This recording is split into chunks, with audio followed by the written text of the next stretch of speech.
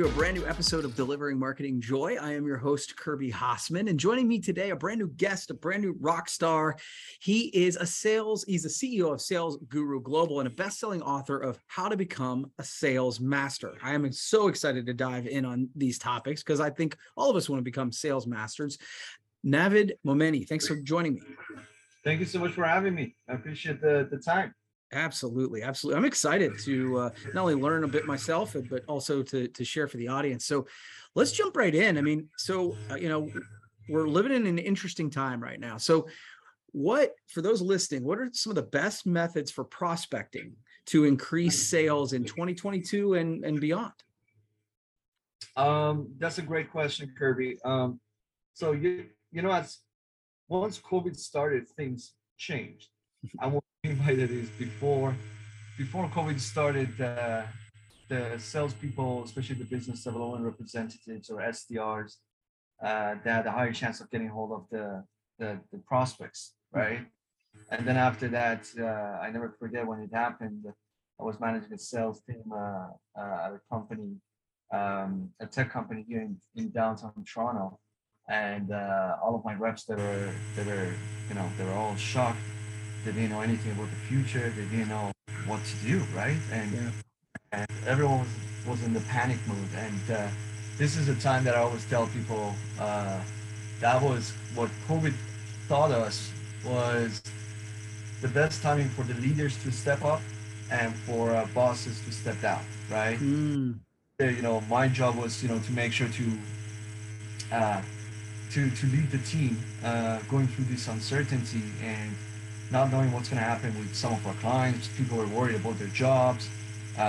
People were worried about, their contracts out there and, client not signing it now because of COVID and all that. Yeah.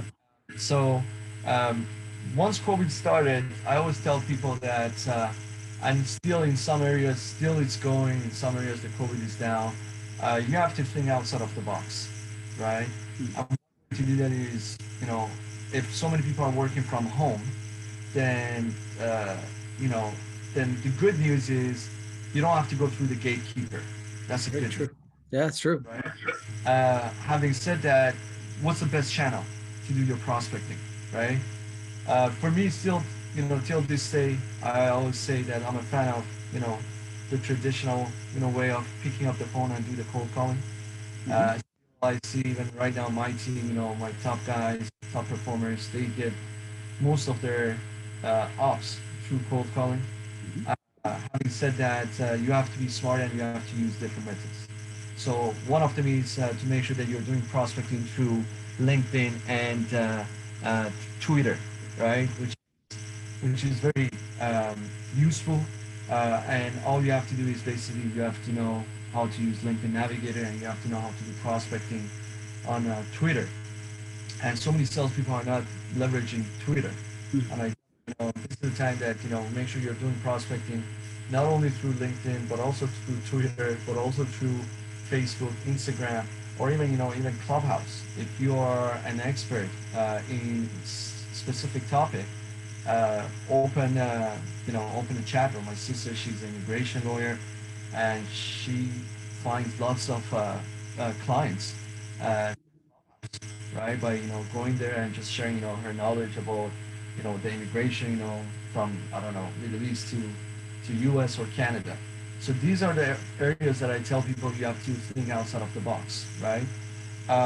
This is the first one. So through social media and especially through Twitter, LinkedIn, Instagram, Facebook, you don't have to be worried about the gatekeepers. The second one I would say is attending virtual events. If you are afraid of COVID and you don't want to attend in-person events, there are lots of virtual events happening, right? So this is very important to make sure that you are you are taking advantage of these events and do your research. Do your research and see, for example, if you're selling a solution that is that can help companies with their finance department. Do your research and see where do all the accountants and CFOs go. Yeah. What kind of events do they usually attend, right? And be part of that, right? And still is one of the ways that you can find good quality leads and prospects, right? Yeah. So this is the second one. The third one is, which so many people don't do, is asking for referrals. Mm. This is the time, for you to go back to some of the clients that you have been working with, for years, and and I have a sample email that I'm always more than happy to share with anyone who's listening to this podcast. They can always reach out to me and I can share that with them. Where it's a very respectful email to your existing clients and asking them to help you build your portfolio. And this message is simple. The same way that Mr. Client, I've been taking care of you, I would love to do the same for your friends or colleagues in the industry. Is there one or two names that can come to your mind that you think can use our products and services? If it is, there are two ways to refer them. A, just forward this email to them, or B, just send me the names. I take care of the rest. Yeah. Right? And so many people, salespeople, are shy of that. But I tell them, especially because of COVID and all that, this is the time that you have to go reach out to them and make sure obviously they're happy with you and your company and all that. But then ask them for a referral. The fourth way for prospecting, which is you have to be very consistent doing this, is showing your expertise in social media. And what I mean by that is, if you are a consultant, I always say, salespeople are good sales consultants, right? Try to share posts, daily, weekly, and share something that can add value to your prospects industry. So, hey, for example, here's an article that I recently wrote. Did you know that 68% of hotels last year they closed down because of ... That's your article. And then when people click on it, when they read it, they can learn 2-3 points that they didn't already know, right? Consistently, when you keep doing this, when you keep repeating this, when you keep providing content that delivers value to your potential prospects, then that's the time you get a message from one of those people in your inbox that, and this has happened, one of my reps, he's amazing at doing that. That he gets messages a lot, on LinkedIn. Hey, really enjoyed, reading this, article that you mentioned. This thing, actually, our organization is dealing with some of these challenges. Let's schedule a call.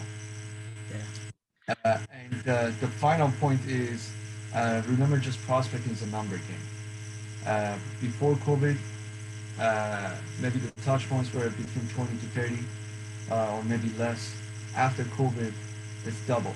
It's between 36 or 44 touch points. I was reading an article the other day to get hold of a prospect.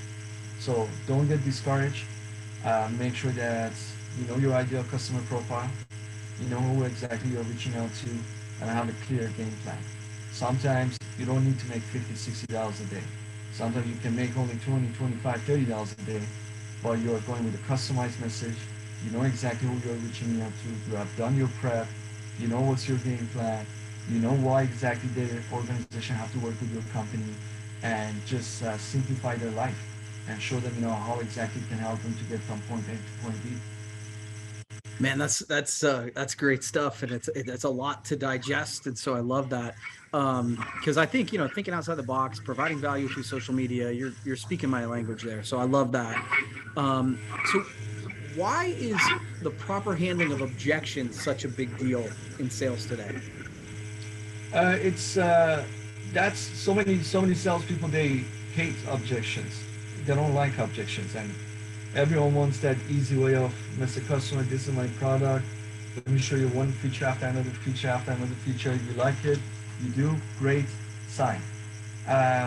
Maybe this happens maybe once in 1,000 years, because it doesn't work like that. So obviously, it's very important when someone's throwing an objection at you.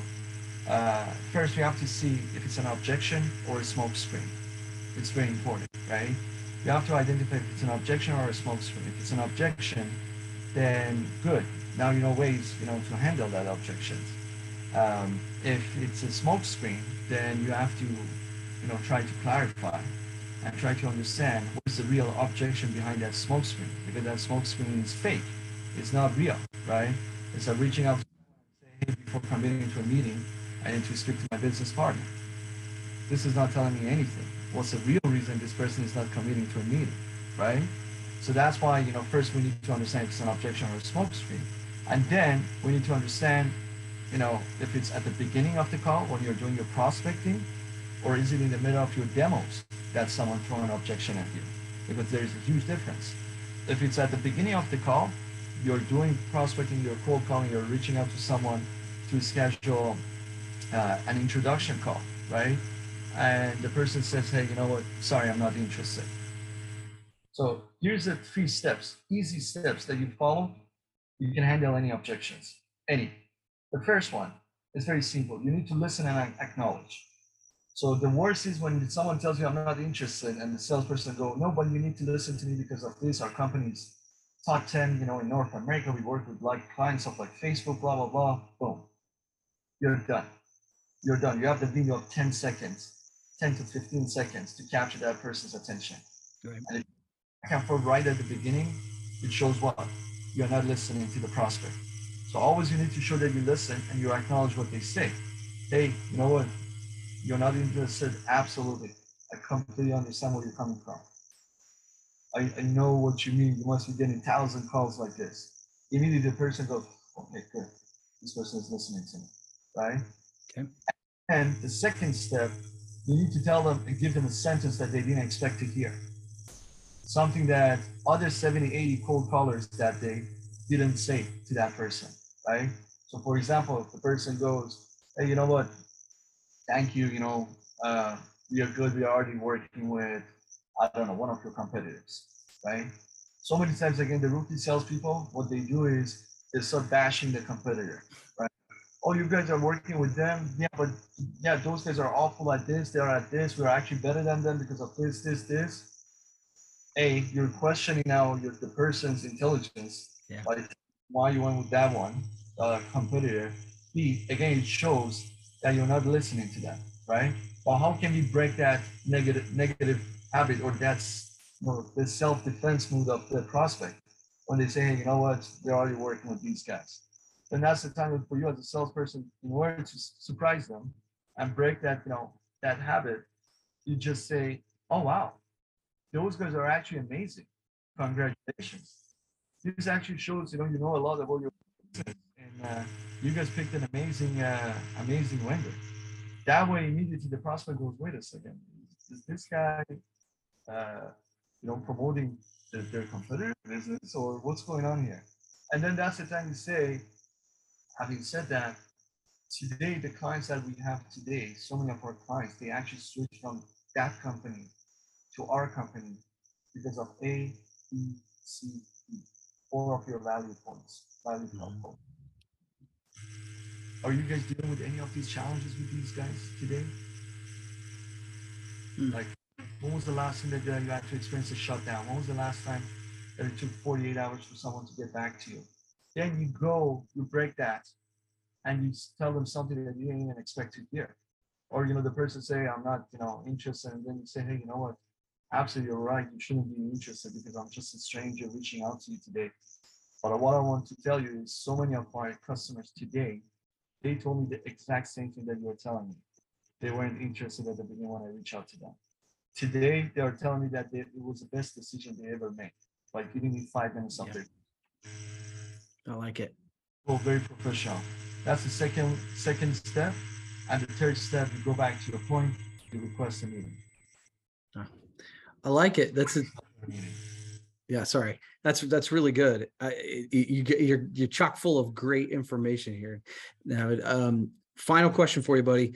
What are some things I love this question? In doing research, this was something I saw that you answered. What are some things you should never say during a qualification call? I'm super curious about this. There are lots of things. I suppose that's true.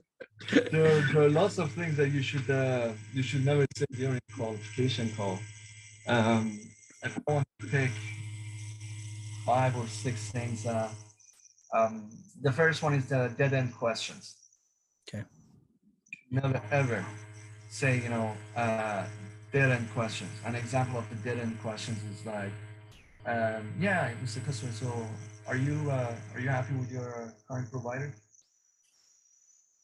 And if the person said yes, right? Yeah. We'll take the conversation from there, right? Right. Versus I always tell people, it's like, when you tell your friend, your buddy, hey man, like, are you, good, happy, healthy, and all that? Yeah, man, yeah. That's the end question. Instead, you should ask your friend, when was the last time you took a trip, right? When was the last time that you were able, to catch up sometime with your, ex soccer buddies? When was the last time that you were able, to go out with your friends, grab a drink? When was the last time that you did a blood test that everything came back normal? By asking 4 or 5 questions, then your friend will go, oh shit, I thought I was happy and healthy, but I don't think I am, right? So it's the same thing with this, right?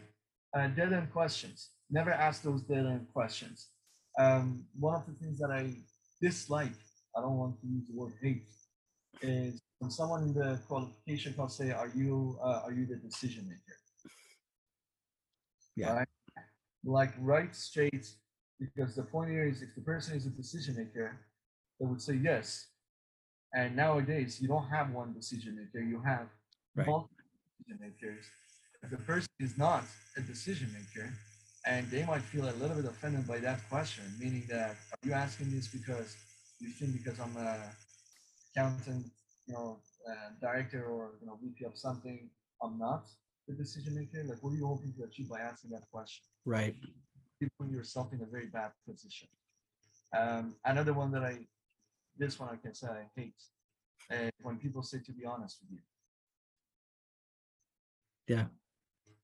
And when they say that, it just like it just goes here, and I'm like, come on. Yeah. To be honest with you, yeah. To be honest with you, this. To be honest with you, that. Like, what do you mean? You haven't been honest with me? Now you're just being honest with me. Another one I would say they should never ever say is bashing your competitors. Mm-hmm. Never ever do that. Never ever try to talk bad about your competitors and all that. Arguing or going back and forth instead of their objection. So that's the part that if you're in the middle of the discovery call and if they throw an objection, then that's the part that you use that LAR method, which is you listen, you explore, you try to basically you listen, you acknowledge, you explore that where is the real reason of this objection coming from, and at the end, you basically respond, and then you'll make sure that confirm that you were able to answer their question or their objection. And one last one is don't make it look like a investigation. I've had so many people. Sometimes, when I listen to, when I go to sales companies and train their salespeople, I can listen when I shadow them that the prospect is almost done. When you say, okay, what about this? Now, especially those type of companies that they do bank qualification. Now, here's a list of questions for budget. Here's a list of questions for authority. Here's a list of questions for need. Here's a list of questions for timing. And if you make it look like investigation or Q&A, then at some point the prospect would be like, buddy, just show me what you have, or ask me these questions, right? So you have to make sure you set that expectations in advance, ahead of your call, that I'm going to ask you certain questions for 10 minutes in order to gain a better understanding of your point A, where you are today, and your point B, where you want to be in the future. And then at that point, we'll realize, we can figure out if there's a need, based on what you're looking for and our products and services. If there was, great, we build a long-term partnership together. If not, thank you so much for your time, and I wish you guys the best. Very simple. Yeah. Dude, there's a lot of great information, David. Now, I really appreciate you taking the time. And so if we want to become a sales master, where can we find your book? How to become a sales master, and this is you can find it on Amazon. and the proceeds for this book is going to a charity in Ukraine for people who are impacted by the war. So not 20%, 50% of it, all of it. So not only you will read an amazing sales book with 17 chapters of all the things that I've learned, throughout my career, like some amazing mentors that I've had throughout my entire career. But also, yeah, you would be helping those people as well. That is awesome, man. I really appreciate you taking the time, and we'll have to do it again sometime. Okay. My pleasure. Thank you so much. No problem. All right. That's going to wrap up this edition of Delivering Marketing Joy. We'll see you next time.